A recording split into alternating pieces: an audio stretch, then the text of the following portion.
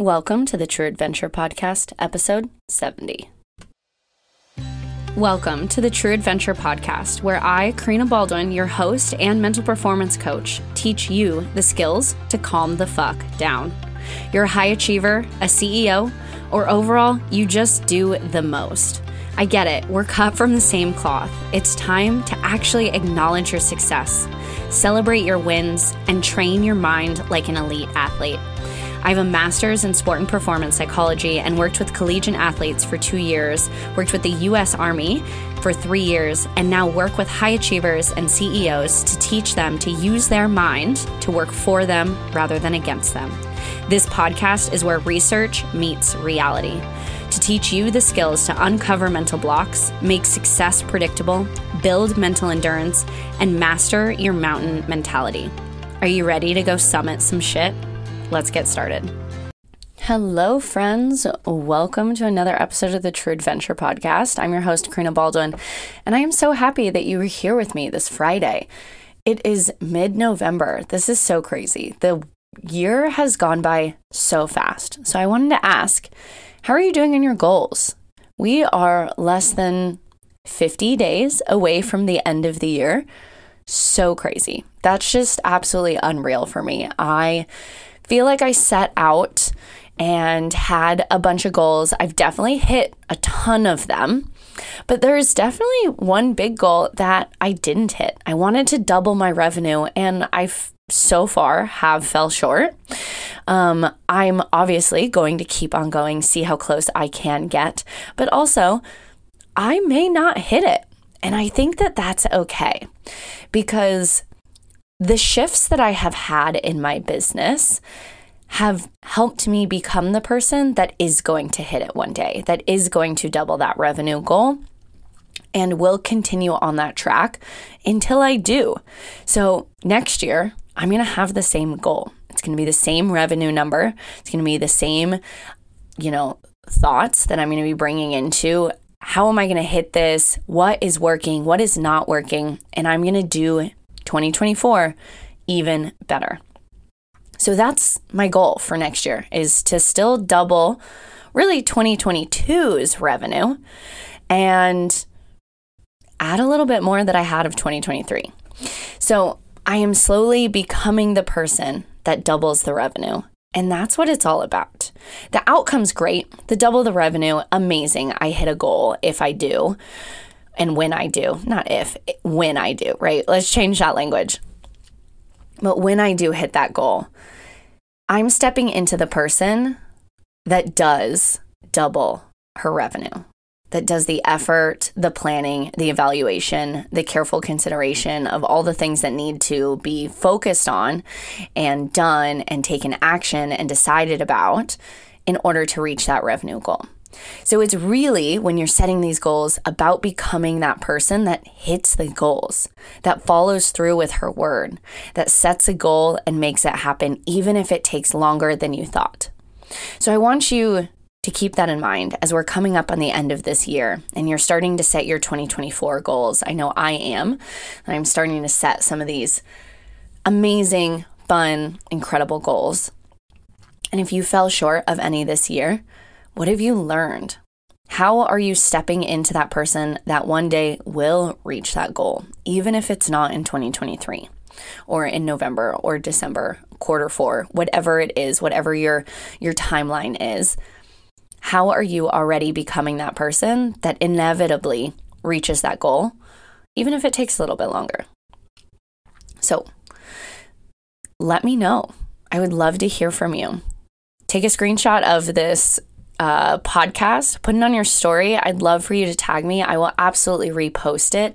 I love seeing when you guys do that. I love seeing how much value you are getting out of each and every one of these podcasts. And as we come up in the end of the year, I want you to know that you are capable of building the business that you want, whether you reach a goal or not. Every single day you are stepping into that person that makes success inevitable. All right, friends, let's get into today's episode. So today we're talking about the strength of weak ties. I originally heard about this idea of the strength of weak ties from a book. It's called The Defining Decade. Highly recommend if you're in your late 20s to read this. I had some friends read the book when they're in their early 20s, and they felt the book is essentially about making the most of your 20s. And a lot of my friends who read it in their early years of their 20s, like 22, 23, 24, they felt by the time they got to the end that they were overwhelmed with the amount of seemingly like long laundry list of to-dos, and I have to do more and reach out more and network more and talk to more people and do more things and more and more and more. I read it in the last year. I read it, I think, over the summer. So I was 28, and it felt like I've done these things. Like, oh, I did that. Oh, I have made the most of my 20s. And in this last, year and a half that I have in my 20s, back when I read it, I was like, I can do some more. I can add a little bit more here, sprinkle a little bit more there, a little more effort or more intention in one place or another. So definitely caveat to reading the book. I do recommend reading it. It is a little outdated. I think it was published in the 2010s, like early 2010s. And there are some research, that the author refers to that have been disproven or, updated since then in the last decade. But so it's about a decade old, but it definitely, like, the underlying message is to kind of chip away at effort and chip away at career and love life and all the things that, make humans happy, so that way you can have the best version of your 30s, 40s, 50s, and so on. And so in order to have the best version of your 30s, 40s, 50s, and so on, is you have to start building that foundation in your 20s. So taking the fun job is fun and incredible, but are you building experience and worth in order to have that dream job in your 30s or that dream career in your 30s, whatever it is, right? So I worked as a ski instructor in my 20s, and I think it really helped me. So it's not to say, like, don't get a fun job, don't, goof around and have a good time in your 20s, because absolutely have the best time in your 20s. But this book, one of the conversations the author spoke about is the strength of weak ties. And up until about 2 years ago, I don't think I truly had weak ties. And let me define that for you, that weak ties are kind of like the acquaintances of your world.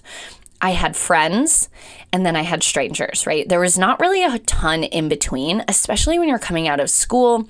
I had a very small program in my master's degree. There was only 7 of us in my class. And so we were all very good friends. So the ties were strong. The ties were very strong. And it wasn't until I came out to Washington State and I started working with the Army that I started building the weak ties. And those are just as important as the strong ties. And let me tell you about the research of weak ties. Strong ties bring people together and create very close-knit communities. And that's great. We need those as humans. But weak ties allows for fragmentation, meaning you are able to connect with more people through weak ties. So let's take a networking group, for example. You show up to a networking group and there's 30 people in the room. And you stand up at the beginning of that, meeting, and you introduce yourself, who you are, what your business is, what you do for, your service or your product, and you share with that group. That group, you now have a weak tie to them. You know them, you know of them, they know you. There's a connection there, but it's not strong. You wouldn't necessarily go out and grab a beer with them on a Saturday or invite them to your family barbecue. But if you ever saw an opportunity where someone in the group was a financial advisor, and someone in your friend group at your family barbecue was like, hey, I've been looking for a financial advisor. Do you know anyone? And you're like, wait a second. I just met someone in my networking group who's a financial advisor. Let me connect you with her. Right? And so that's the strength of weak ties. Weak ties allows for more fragmentation, more connection with more people. Weak ties are the ones that you're going to find that more often than not, they're the ones that are going to say your name in a room of an opportunity.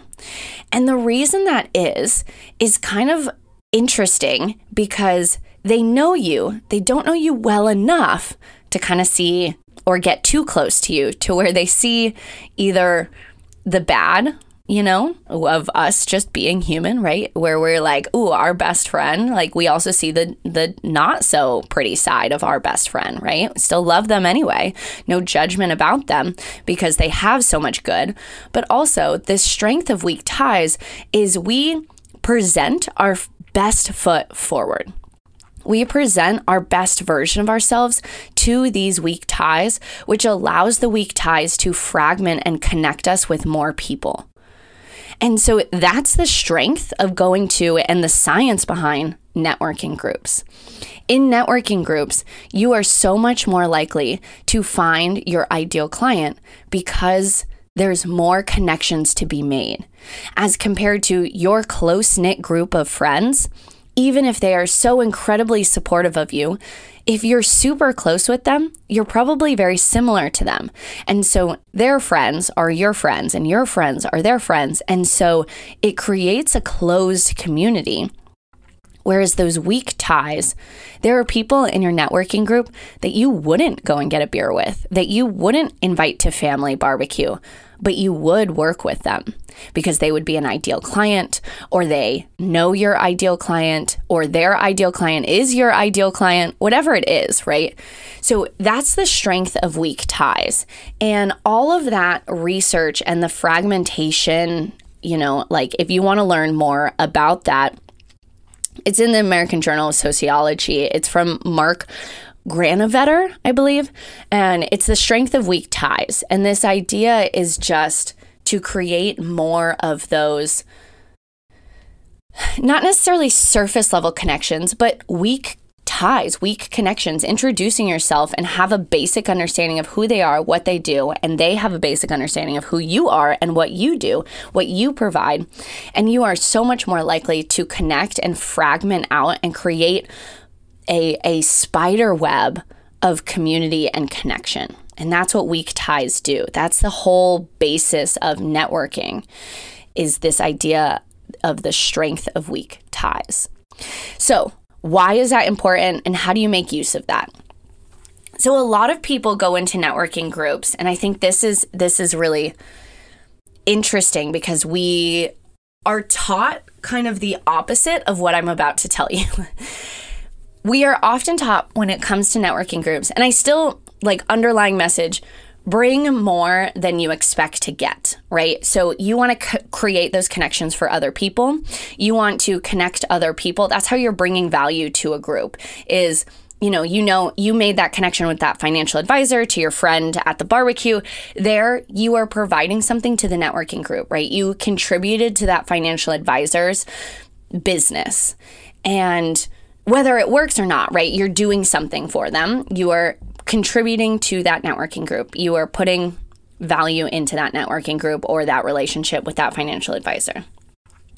But there's actually more science and more research that says that it's the idea of foot in the door theory, or, the childhood book of you give a mouse a cookie, and it's asking for a favor from someone. They will be significantly more inclined to help you out in the future because people like to be needed. People like and enjoy to feel needed.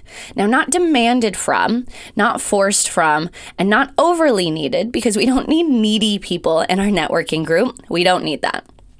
But what we do need is to feel like we helped someone out. When someone feels like they helped you out in a very small way, they feel good about themselves. They're like, I made that connection. I helped that person land that client. I did that thing. I helped them. in whatever shape or form. So the foot in the door theory, right, is how can you first make that connection? And that's the strength of the weak ties. But foot in the door is you first ask them for a very small favor. And a lot of the time, I'm sure you've heard you have to, do someone a favor to get a favor. This is not a tit for tat. We are not trying to owe someone or get someone to owe us. There is actually less value in creating I did something for you, now you owe me, than if you actually ask them for 2 favors. So let me tell you what that looks like, because that doesn't mean walking up to someone right off the bat and being like, do you know someone who needs a job? Or do you know someone who is hiring? Or do you have a client that I can, pitch to? Or can I pitch to you and you pay me? Right? Those are big asks, but something simple. One of the things that I always do in order to create this feeling of they are doing something for me is I bring it back to whatever conversation that we had when we first made this connection. So for example, I made one connection at a wedding, and it was a kombucha distillery, kombucha factory maker, warehouse person. He made kombucha, and so we were talking, and we were talking about mental performance coaching, and we were talking about just the idea of psychology and sales and marketing and how much it affects the human brain and how we think about things and what can affect sales and marketing and our product itself, right? And so he mentioned a few podcasts, and I made note of it. And I wrote a few down, and then when I wanted to reach back out for the connection of potentially, could he be a client in the future? Maybe. But also I just wanted to maintain and nurture this connection that I made at a seemingly one-off event, a friend's wedding. And so I emailed him, and instead of asking him for, hey, are you interested in mental performance coaching? Hey, are you interested in, joining my program? Or asking him for something bigger, I asked him for a small favor. I got my foot in the door. I sent him an email, and I asked him to list out some of his favorite podcasts. And that small favor takes him a couple minutes, right? Doesn't take a lot of brain power. Maybe he needs to pull up his phone and look at his podcasts and write them down for me. But it doesn't take a ton of energy or effort to fulfill that favor for me. And what that does, the psychology behind it, is now he feels like he has helped me out. He has done something for me. He has done a favor for me, assisted me in learning more, getting more skilled in my craft, and taking in educating me on something like podcasts, right? Just simply letting me know the names of each of these podcasts.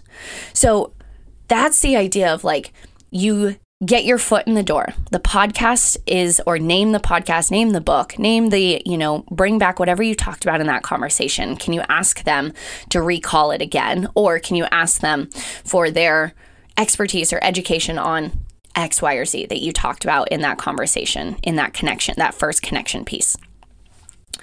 Once you have your foot in the door, then that connection can continue to build. You stay in touch with one another.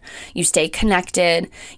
Anytime that something comes up that you think of them, send it their way. A book, a quote, an idea, a client. Say their name in a room where a client is looking for something like that, right? Then you can come back, and when there comes a day, if there comes a day where you're wanting more from that relationship, then you can ask for that bigger ask. Get that cookie for the mouse, right? Open the door to them, for them, right? Because they let you in. They helped you out. So they're more likely to do it again. And builds those asks over time. So that's the psychology of the strength of weak ties and foot in the door. Okay, that's the psychology essentially behind networking groups. So yes, always contribute. Be that person in a networking group that is going to say other members' names when opportunities come up. Don't expect everyone to always be doing you favors. Also, give those favors, help people out, and don't necessarily wait for them to ask, because not everybody understands or knows or intentionally does this work. But now you know the psychology behind it, so help them out. And it's also nice to receive that help, right? The bond goes both ways. When you help somebody, they feel as though you helped them out. They're more likely to give you and connect you with people that they know. They're more likely to create more of those that strength of those weak ties and fragment those relationships out. So get out into those networking groups, use that psychology, use this knowledge and research from Mark Vetter, and you're going to get out there and create the strongest weak ties. Go fragment some relationships. Go ask for a cookie. Go ask for that foot in the door. Go ask for that little favor from that person that you know that you're going to want to keep in your life and connect with in the future. All right, friends, that is what I have for you. Before we go, I wanted to mention one more thing. In January, the end of January 25th through the 28th, I am doing a PNW mini women's retreat. We are headed to Orcas Island, and we are going to spend an entire weekend, long weekend, where we're going to be slowly moving, doing some yoga, walking on the beach, looking at the ocean over the Puget Sound. We are going to do some wine tasting and some journaling. There is a spa day where we're going to be using the spa that we have on site.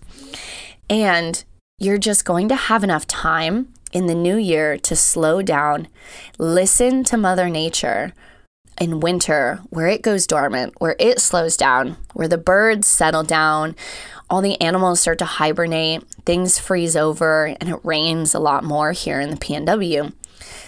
Mother Nature says to slow down at this time of year. So let's make use of that and be intentional with our rest. And that's what we're going to be doing on Orcas Island, January 25th through the 28th. I would love to have you there. All the individual rooms are officially sold out, so we just have shared rooms left. So there are quite a few of those, and I would love to have you join us. And I will see you in the new year. You can head down to the show notes and click the PNW Mini Women's Retreat. And I would love for you to join us on Orcas Island.